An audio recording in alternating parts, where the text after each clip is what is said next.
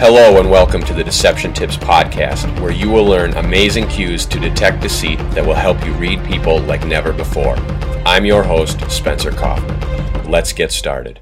Hello and welcome to episode 82 of the Deception Tips Podcast. Last time we talked about a somewhat controversial way or method for you to improve your deception detecting skills. We discussed watching television with the TV on mute. Now you can either watch live non-fiction TV, as in politicians' speeches or city council meetings or news anchors speaking or something like that. TV journalists talking, any of that kind of stuff. Live, not scripted TV events. Or you can even watch TV shows and movies. And a lot of the controversy in that is, well, when someone is an actor in a TV show or a movie, they're acting. So would they really be exhibiting these true signs of body language deception or nonverbal and verbal signs of leakage?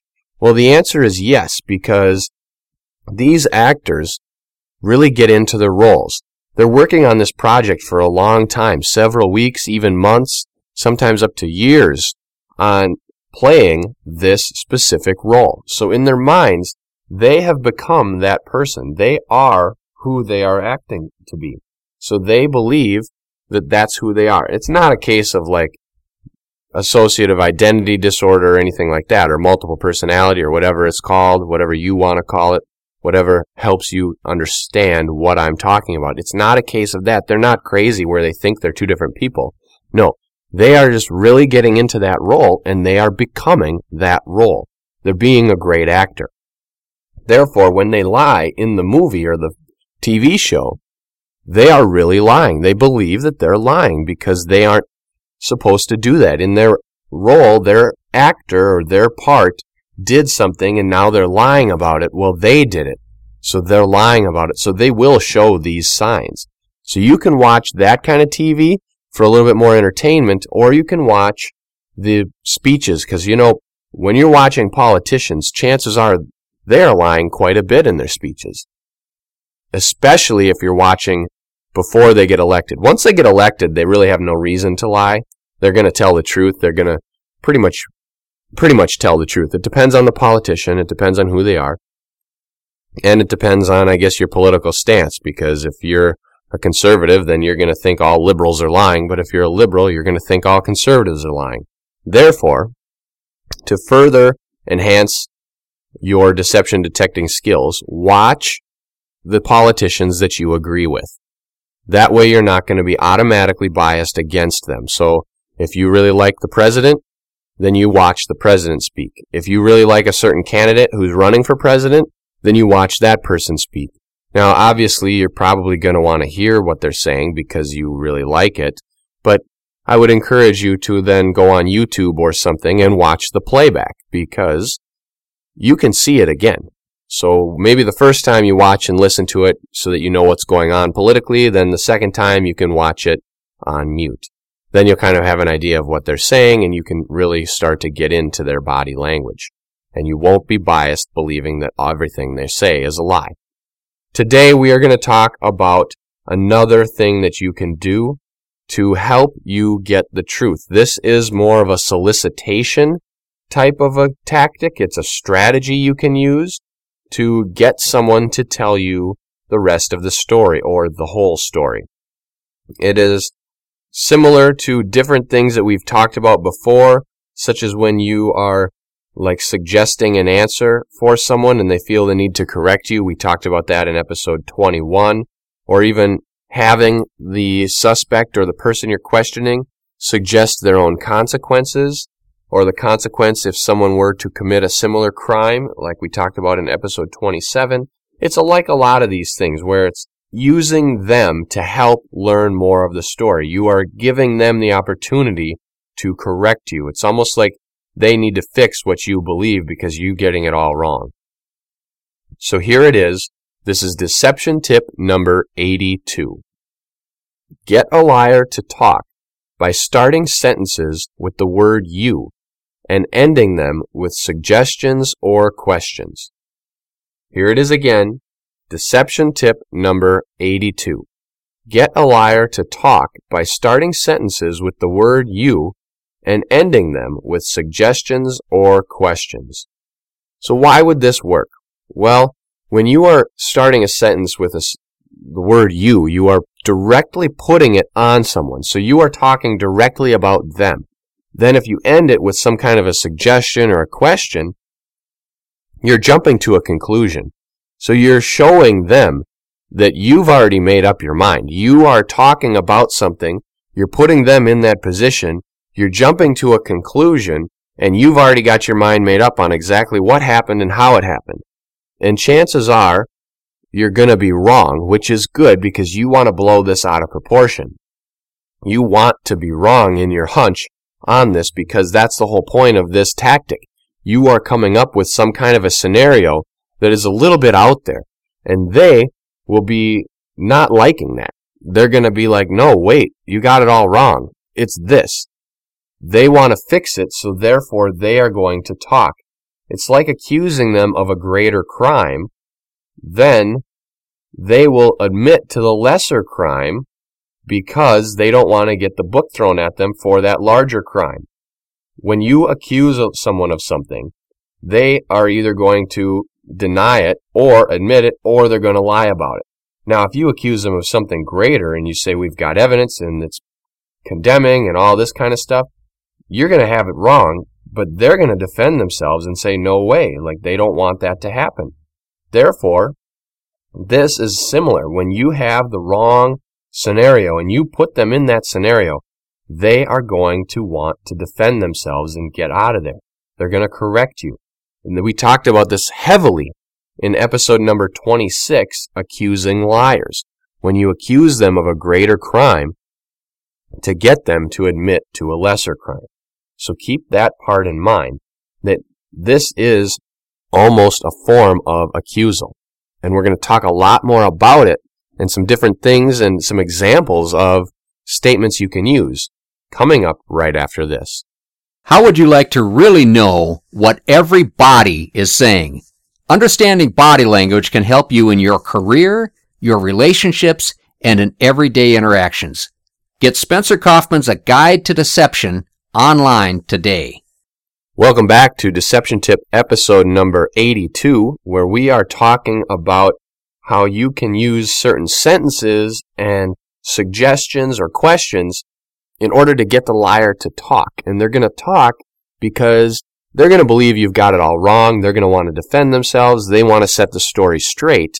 So then they are going to start talking to make sure that you fully understand what is going on. Now, before we took the break, I mentioned that we'd be talking about some different examples you can use when we came back. So that's what we're going to do. You want to entice them to talk. Make them feel like they have something to explain. And the only way you can do that is if you come up with a scenario and you have it wrong. So you're going to intentionally get it all messed up. Then they are going to be so frustrated and think you are inept, and they're going to feel the need to step in and explain it because they are so much smarter and more knowledgeable about what happened because you've got it all wrong, and they want to set the record straight. So you need to insinuate things. You need to put them on the spot. Make them feel like they must defend themselves or justify the situation because you're not seeing it correctly. If you only understood what I know or what I did or why I did it, if you could be in my shoes, then you would understand. You need to make them feel like that so that they will explain it to you so that you will understand. So again, a great way to do this is by starting the sentences with the word you and then finishing them with a question or a form of suggestive statement. So for example, one may be, you went to work and then what happened? That's you and then a question. What happened after that? You did this and then what happened? And then what? Tell me about after that. That's the suggestion. They may tell you the story. The other one would be getting it wrong. So you decided to take matters into your own hands instead of letting more qualified people take care of it. Things got out of hand and someone wound up hurt or dead or whatever. You took matters into your own hands. You're putting them on the spot. Now you are directly accusing them of doing something. That is huge Because if they didn't do it, they're going to need to defend themselves. They're going to feel put on the spot. They may feel like they're about to get in trouble for something they didn't do. This will all prompt them to start talking to help you get the story straight, which is exactly what you want. You need to make them feel like they have something to answer for, like they need to speak or everything is going to be all messed up and the world will end. Like you have it all wrong and they need to straighten it out so that you can understand exactly what's happening. When they feel like this, oftentimes they will start talking to help set the record straight so you understand what's going on. Liars want you to believe their lies, but they also want you to believe something that's similar to either what they want you to believe or the truth. Therefore, if you come up with your own crazy story and you think you have it all down and you come off a little bit more confident and cocky, and it's not what they wanted you to believe, they're going to fix it. Even if you're believing something and they're fixing it gets themselves to incriminate themselves, they'll still do it. It's a matter of human nature and pride. We, as humans, want people to understand what we're saying. We want to be heard. We want to talk and we want people to listen.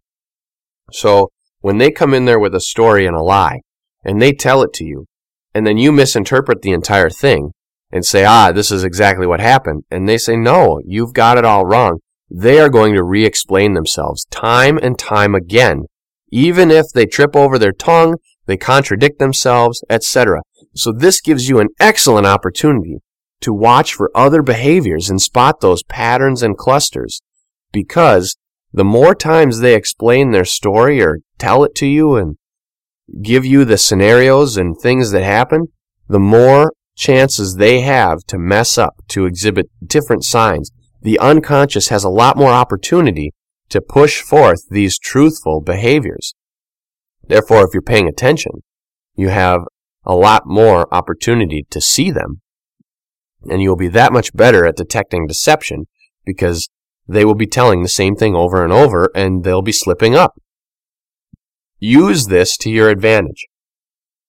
Insinuate things, put them on the spot, accuse them of things, get the story wrong, let them correct it, allow them to speak. Don't interrupt them once they start, because this is key. Now they finally have the chance to talk to you, to straighten out your wrong story. Let them talk. We've talked about this before in episodes Stay Silent and Become Silent. Stay Silent, episode 13. Become Silent, we talked about a little while later. And it was one where it's important to let them finish talking so that they will continue on their story. That was episode 69, so quite a bit of gap between those, but they're both very important. You need to let them speak. So insinuate, get them all messed up so that they think that you are way off path, then allow them to explain themselves. And if you still don't have it quite right, or you still didn't pick up anything, change your story a little bit and say, okay, so this is really what happened, and still get it wrong. And do that time and time again so that they continually get more and more frustrated, explain more and more, and then you will be able to see the different signs of deception that they are leaking and where they might potentially be lying. So I want to thank you for listening to this week's episode of the Deception Tips Podcast.